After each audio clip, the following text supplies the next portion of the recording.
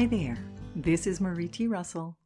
Welcome to today's Daily Inspiration. The focus for today is, I choose to be kind to the planet. Life is the most precious of all treasures. Each one of us has been given this invaluable gift, and each one of us is irreplaceable. The bearers of life, the universe, the earth, and mothers, cherish their children. A Kenyan saying goes, "You must treat the earth well. It was not given to you by your parents. It is loaned to you by your children." End of quote.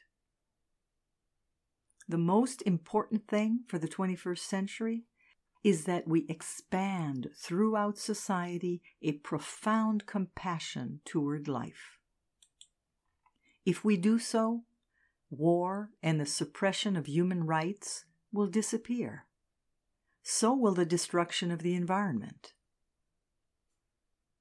Today's focus was inspired from the InnerSelf.com article, Practicing Environmental Compassion and Remembering that Nature is Our Home, written by Daisaku Ikeda.